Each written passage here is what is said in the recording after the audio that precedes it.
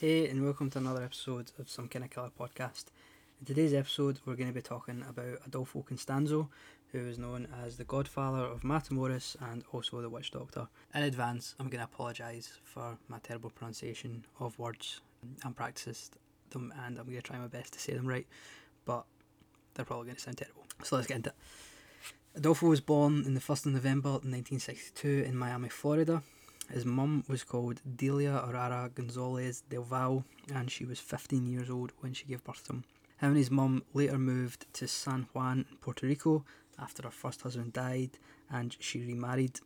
While they were there, Constanzo was baptised in the Roman Catholic Church, and he actually served as an altar boy there, and he followed the basic tenets of the Catholic Church. But his mum also had involvement in another religion that was called Palo Mayombe. So I did a little bit of reading into Palo Mayombe to try and understand what it is, and this is the kind of basic information that I got from it. So Palo Mayombe is an Afro-Caribbean religion that involved dark rituals that often involved human and animal remains and grave robbing, and it was practiced in extreme secrecy. It was originally an ancient spirit worship of the Congo, and it was brought to Cuba by the slave industry, and then it was later distributed into the US at some point. Practitioners themselves were called Paleros or Ngangalaros, a good example of some of the words I'm going to slaughter. And they actually believed that they needed body parts of dead people, or alive people in some cases, to worship. It was preferably the skull that they wanted, and they believed that any remains can be used to summon and enslave that dead person's spirit in order to do their evil bidding, and they would regularly feed the spirit with the blood of sacrificed animals. This was in an altar that they called a nganga, and it would be made up of numerous bones, sticks, and the blood, and it was often the source of their power. Modern believers of the religion say that they do often use the practice for good, but they do sell bad spells, but they do sell them for a lot of money, so the bad spells still exist, unfortunately. But with this influence in mind, the neighbours of Constanza and his mother had noticed that small dead animals were appearing on their doorsteps. Whether this was Constanzo practising Palo Mayombe from a young age and just leaving the animals on random doorsteps to see if his magic worked or not is up for question. He went on trips from Puerto Rico to Haiti for instructions in voodoo, and by 1976 he was apprenticed to a practitioner of Palo Mayombe. Now, during his upbringing, him and his mum were both arrested for petty crimes such as theft, vandalism and shoplifting, so he didn't exactly have a squeaky clean upbringing. But by 14, Constanzo was the apprentice of a local sorcerer and drug dealer. And as time passed, his good looks led him to modelling in Mexico City, and this is where he started to recruit his own occult disciples for his cult that he eventually started up. So his first disciples were Martin Quintana, Jorge Montes and Omar Oreo. Omar was actually obsessed with the occult from when he was 15 years old, and it's thought they actually seduced most of these with his wise words. Constanzo was known for being quite well with his words, and he could charm people very easily. And he actually claimed one of them as his man and one of them as his woman. It should be said that Constanzo was also bisexual, so he liked to swing both ways. So I believe it was Martin Quintana that he claimed as his man, and it doesn't actually say who he claimed as his woman, but there's more to that later on. He does claim another woman, but I'll talk about that soon. So with these followers at his side, Constanzo did begin using his occult practices for profit, and he started off selling tarot readings and something called a limpias, which was a ritual cleansing that he used, and people went to him if they wanted to remove any curses that were put on them by their enemies. So if somebody put a curse on you, you would go and see Constanzo and he would actually probably just take that away from you. So with all this in mind, his reputation was increasing and he was getting more and more people interested in him, and he kept journals, and according to one of these journals, he actually had 31 regular clients that were paying large sums of money for his services. He actually had a menu that he used for the sacrificial beasts, and I'll give you a few of them. He would charge $6 for a rooster, $30 for a goat, $450 for a boa constrictor, $1,100 for an adult zebra, and $3,100 for an African lion cub. This is a shame because they're animals and they didn't deserve to die. But he believed that he was doing it for a greater good in his eyes. So, still a shame though. But he used these animals in his rituals, and they obviously all had different effects. Now, Constanzo used the early teachings of his occult godfather, which were, let the non-believers kill themselves with drugs and we will profit from their foolishness. So with this in mind, Constanzo did his best to impress wealthy drug dealers around about Mexico City with his black magic. He would do things such as making sure that their shipments were on time and that their business ran smoothly. And he also offered magic that could make people invisible and bulletproof against their enemies. And due to the background of these drug dealers, they actually believed 100% everything that Constanzo was saying and that his magic was real. So I think the background was brujeria, which is a similar magic in Mexico and that surrounding area. So that was their background. They believed that he was doing it right. There's actually one instance of a drug dealer paying $40,000 for his magical services over a 3-year period. This would have probably been to ensure that his business was run smoothly. But with such a high cost and his clients not being from squeaky clean backgrounds, Constanzo had realised that he was going to need to up his game and that they deserved an authentic experience. And for a first class experience, you usually need high class ingredients. And it was at this time that Constanzo actually had his followers raid a graveyard in Mexico City for bones. And with that, he actually made his own Nganga. And like I said, Nganga would be the source of his power. So he believed that this was his power starting up. And it would later be the source of his great power that he continued to feed with human sacrifices. So with a growing reputation and an air of mystery around him, Constanzo had started to attract more people to his cult and more clients. There's 2 notable clients that had joined his cult, and they were actually members of the Federal Judicial Police. They are called Salvador Garcia, who was actually a commander in charge of narcotics, and Florentino Ventura, who was retired from the Federales of Mexico, and he started leading the Mexican branch of Interpol. So these are 2 people high up in the Mexican police force who were now essentially worshipping a drug dealer, and that is what happened. All the followers that he gained had essentially began to worship Constanzo as if he was a minor god. So he was getting all this fame, and it was only going to lead to bigger things in his eyes. And one of these bigger things would be thanks to one of his new followers, and it was the introduction of drug cartels. By 1986, Florentina Ventura had actually introduced Constanzo to one of the biggest narcotics cartel families in Mexico, and it was the Caldaza family. He was brought into them to do magic for them, and by 1987 he was able to buy a $60,000 house, a condo rather, in Mexico City with cash. And he was also able to buy numerous fancy cars. One of them was an $80,000 Mercedes, and all of this was money from his sorcery. So he was essentially evolving from a low-level psychic to a sorcerer for the drug cartels. This was the same time that Constanzo had started to feed his Nganga with human sacrifices. There never was actually a final body count, but there's 23 well-documented cases. But in Mexico City, there was an even bigger amount of unsolved mutilations, and it's thought that many of them were the work of Constanzo.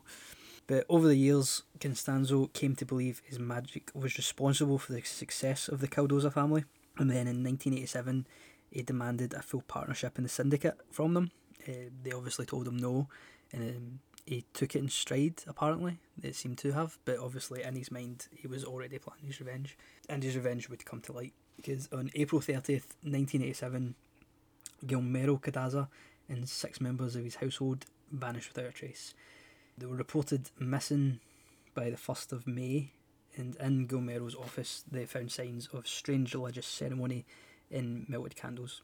It wasn't until 6 days later that the police began trawling the Zampango River, and within a few days they actually found 7 corpses.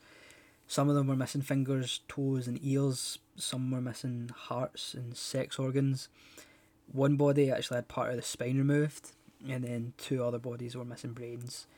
And all these missing body parts and organs were actually used by Constanzo to feed his Nganga, which in his mind was building his power. So with that drug family out of the way, because they didn't take him on his partnership, he obviously had to find another main income source. So in July 1987, he was introduced to another drug running family by Salvador Garcia, and he introduced them to the Hernandez brothers, Elio and Ovidio. By the end of July, Constanzo had also met Sarah Aldrete in Matamoras, and Constanzo actually felt a strong connection towards her because he believed that they had some sort of significance because her and Constanzo's mother shared the same birthday, which was September 6th. But at the time, Sarah was dating a Brownsville drug dealer who was called Gilberto Sosa. But Constanzo, being as charming as he was, managed to charm her, and she ended up in his bed. And being the type of person that Constanzo is, he actually called Sosa to inform him that Sarah was cheating on him with him. Whether or not that was true, the with him part, I don't know. But he obviously dumped Sarah, and with nowhere to go, Sarah was plunged into Constanzo's world, and she emerged out the other side as the Madrina, which is godmother or head witch of the cult. And Sarah was actually so involved with the cult that she would then add her own twists onto the torture of sacrificial victims. So she wasn't as innocent as she seemed, it would seem. But this is around about the time as well with his new partner in crime, the godmother. Constanzo had moved his base of operations to a plot of desert that was called Rancho Santa Elena. This was 20 miles outside of the city of Matamoras, and this is the same time that his actions had become more sadistic and elaborate in his rituals, and he started killing more and more people. And by May 28th, 1988, a drug dealer by the name of Hector de la Fuente and a farmer called Moises Castillo were both executed by gunfire. But in Constanzo's eyes, the ritual was a disappointment, because if the victims didn't scream, show their suffering, or plead for mercy, he didn't believe he was doing his job right. So that was a disappointment to him, and he didn't feel the ritual went well. So with that disappointment, Constanzo sent his drones, if you will, into Mexico City to dismember a transvestite by the name of Ramon Esquivel, and he told them to dump his remains in a public street corner. Surprisingly, he never got caught for this, but not long after, in June 1988, the Houston police actually raided one of his drug houses and seized numerous items of occult paraphernalia and the city's largest shipment of cocaine. And apparently his luck was holding out because there was never any consequences of these actions towards him. So his luck was going well, and everything was going well for him. By August 12th, Ovidio Hernandez and his 2-year-old son were actually captured by rival drug dealers, and the family turned to Constanzo for help. And on that night, a human sacrifice took place at Rancho Santa Elena. And by August 13th, both the hostages were released and they were unharmed. And obviously Constanzo took credit for the safe return.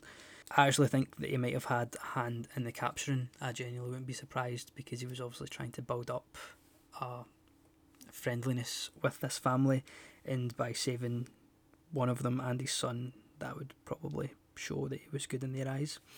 So his magic has obviously been seen to work, and he was seen as a bit of a rising star. But when he was celebrating, he never noticed that one of his friends actually killed himself. It was Florentina Ventura, and he committed suicide in Mexico City on September 17th, 1988, and Constanzo had never noticed. He continued his magic ways and continued murdering, I can only assume, and it was in November 1988 that a disciple of the cult called Jose Gomez was sacrificed by Constanzo because he was accused of snorting cocaine, which was actually in direct violation of the rules put in place by Constanzo himself. He obviously didn't want his cult members taking drugs while they were working or at all. So that's another victim to add to the list. Then by December 1988, Constanzo's ties with the Hernandez family had been cemented because a video had joined the cult as a fully fledged cultist. This is obviously what he was aiming for, and that's why I think that he maybe asked another drug dealer to capture a video Hernandez and his son, was so that he would have a drug cartel in his cult with him. Could be a possible theory, who knows. But it would continue because in February 14th, 1989, he would continue to kill a competing smuggler called Ezekiel Luna, was tortured to death at the Rancho Santa Elena. And then there was two drug dealers, Ruben Garza and Ernesto Diaz, who wandered into this ceremony uninvited. They were then put on the menu and tortured to death as well.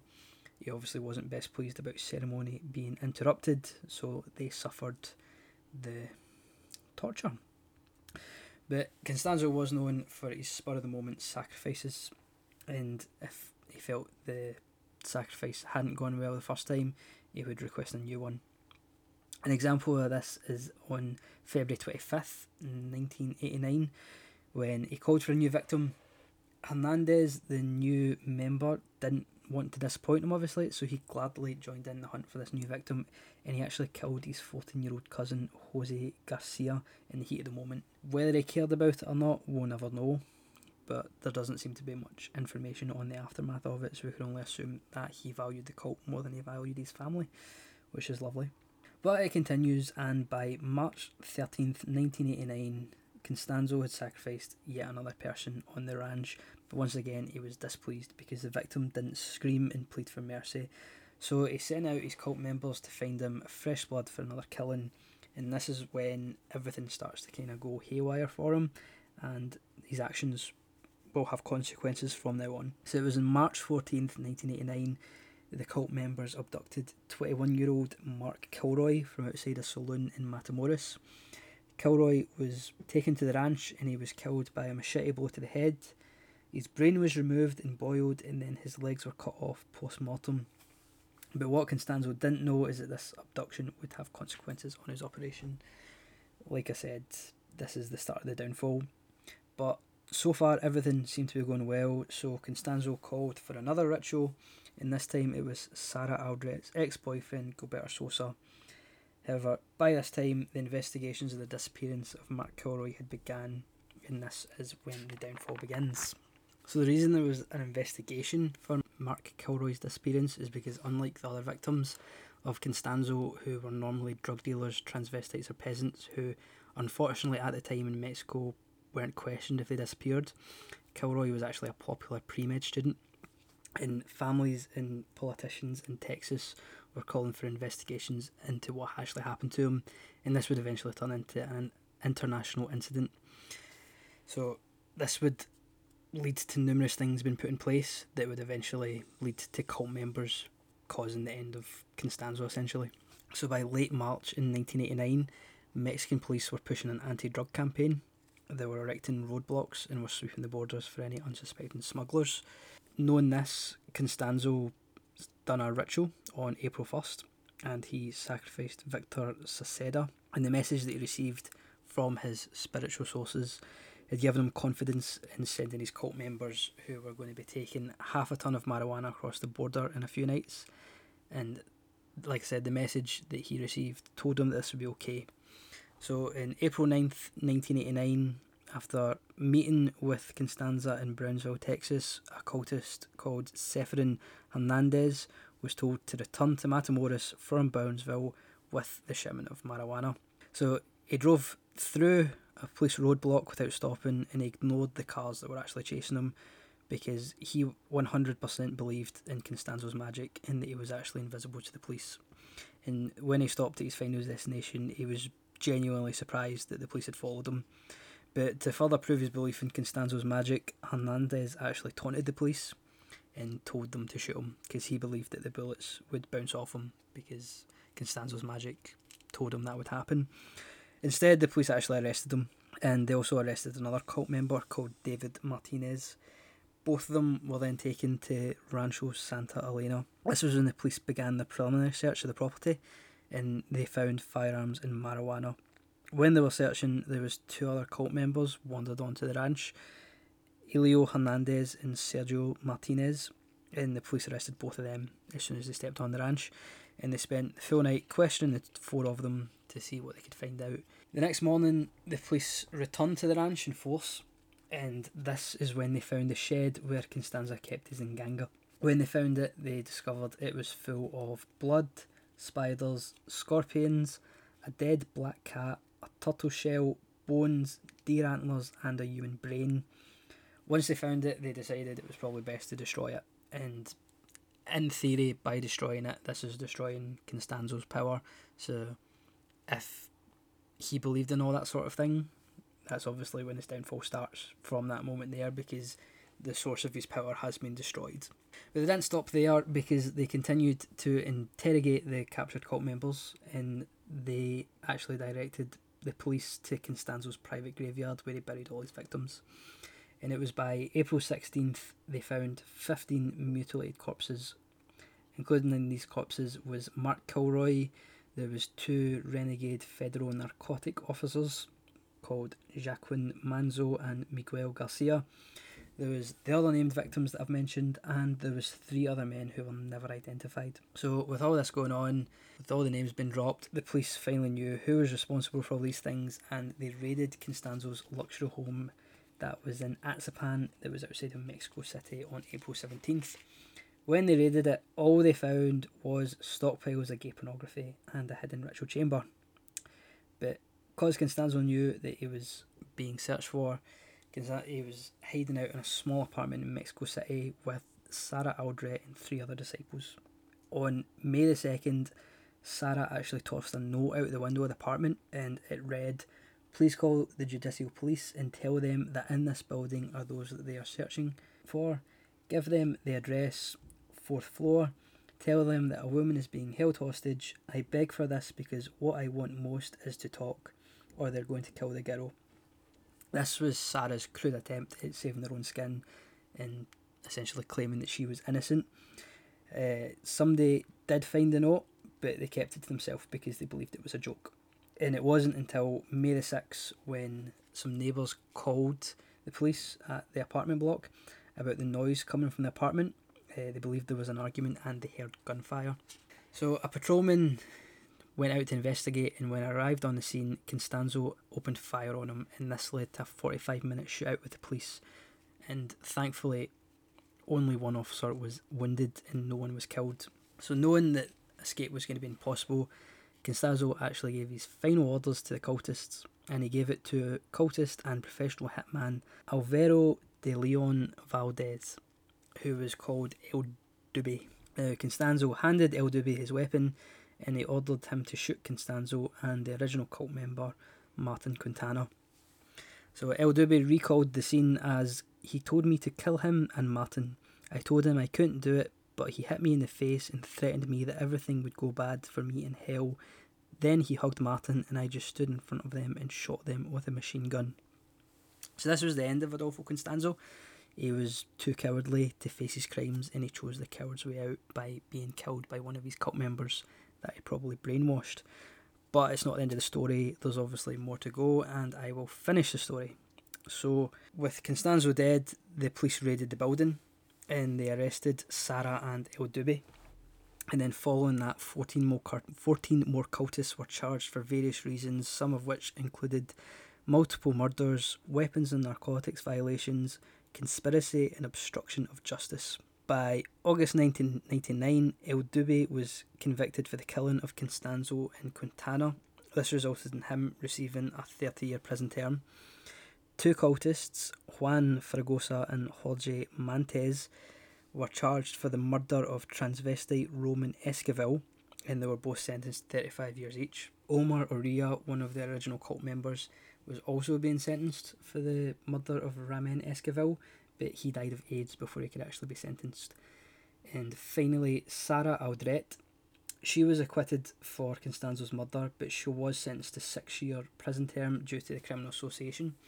And towards the end of her sentence, there was a long delay in her trial on multiple murder charges, but this was eventually done and she was sentenced to another 60-year prison term. They did say that not every single cult member was caught, so there could still be some of them out there to this day practicing Constanzo's Palo Mayombe version. We'll never know, they obviously practice in secrecy. But that's the story of Adolfo Constanzo and his whirlwind of a life from tarot reader to cult leading serial killer. I do have my views on this, and I will now tell you them. So I think Constanzo was a psychopath in psychological terms. because he didn't really care for the people that was around him, and he only really looked at the benefits he himself got from his acts. He killed friends, members of his cult, mainly because it was to put them in his nganga, which he believed led to his powers. And I believe that he was strongly religious, and because of that he might have been slightly delusional. Now, I'm not saying that strongly religious people are delusional, I'm just saying he is an example of it, because he believed that his magic was real and that was the reason for his success. And delusional because he believed that if somebody shot at somebody he put a spell on, the bullets would just bounce off him. That doesn't work in the real world. It's up for debate, we'll say that. But he definitely wanted to be the boss.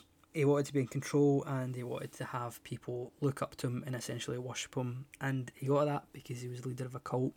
These people would put their life on the line for him, and they did everything he said. For example, kill him in the end. So he got what he wanted in that sense. But I can't help but think that if it wasn't for his dissatisfaction in one of the murders of the victim not screaming, pleading for mercy, he might not have sent out his cult members to bring back Mark Kilroy, which led to an investigation, which could have been the start of Mexican police starting their anti-drug campaign. So if he didn't do that, you never know how long this could have lasted. Maybe it would have been indefinitely, or maybe the Mexican police would have still done their anti-drug campaign. That we'll never know. I'd like to think he'd have been caught eventually. But all else I can say is that he obviously enjoyed the process of the killing, because he tortured them, and people who torture always enjoy it, but he obviously enjoyed the outcome as well because he believed that it was for magic. So that's all I have to say on Adolfo Constanzo. I hope you guys enjoyed the episode, and if you want to talk about it, you can find me on Facebook or Instagram or Twitter. My Facebook and Instagram is Some Kind of Killer Podcast, and my Twitter is at Some Kind of Kill, capital R.